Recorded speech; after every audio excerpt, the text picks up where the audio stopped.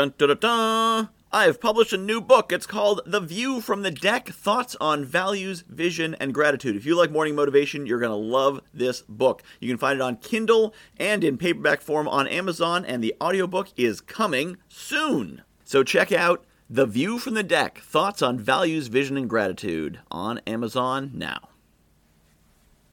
Of course you're not the best in the world. You don't have to be. No one's expecting you to be. There's only one best in the world, one best coach, one best programmer, one best writer. But on what measurement are they the best? Is the one who makes the most money? The one who has the most clients? The one who has the most readers?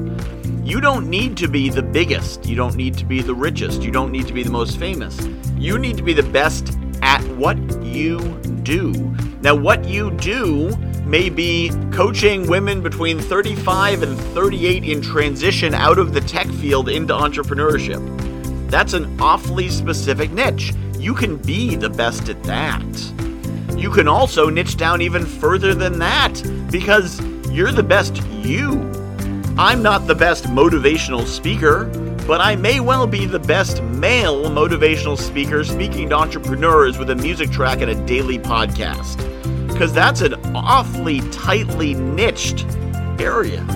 It's not hard to be the best if you're in a group of 5 or 3. And it's really easy to be the best when you can narrow yourself to be a group of 1. So it's not about being the best ever at everything all the time. It's about being the best at one thing. It's about being the best provider for your clients, whoever your clients happen to be. It's about being the best at what you do, what you uniquely do. And if nobody else does it, that's even more important because then you're important. Nobody else does exactly what you do. And if what you do is good, and if what you do is valuable, if what you do is powerful, then what you do needs to be done. And you are, in fact, the best at it. Because no one else does it. Be the best you can be. You've probably heard that platitude. It is a platitude, but it's true. Be the best you can be. Be yourself everyone else is taken, and then be damn good at it. We spend so much time looking at others, looking at the giants in our field, looking at famous people, looking at rock stars, looking at literal rock stars, and saying, I wish I could be like them. Really? Do you really wish you could be like them? Because if you get under the hood, you often discover their lives aren't so great.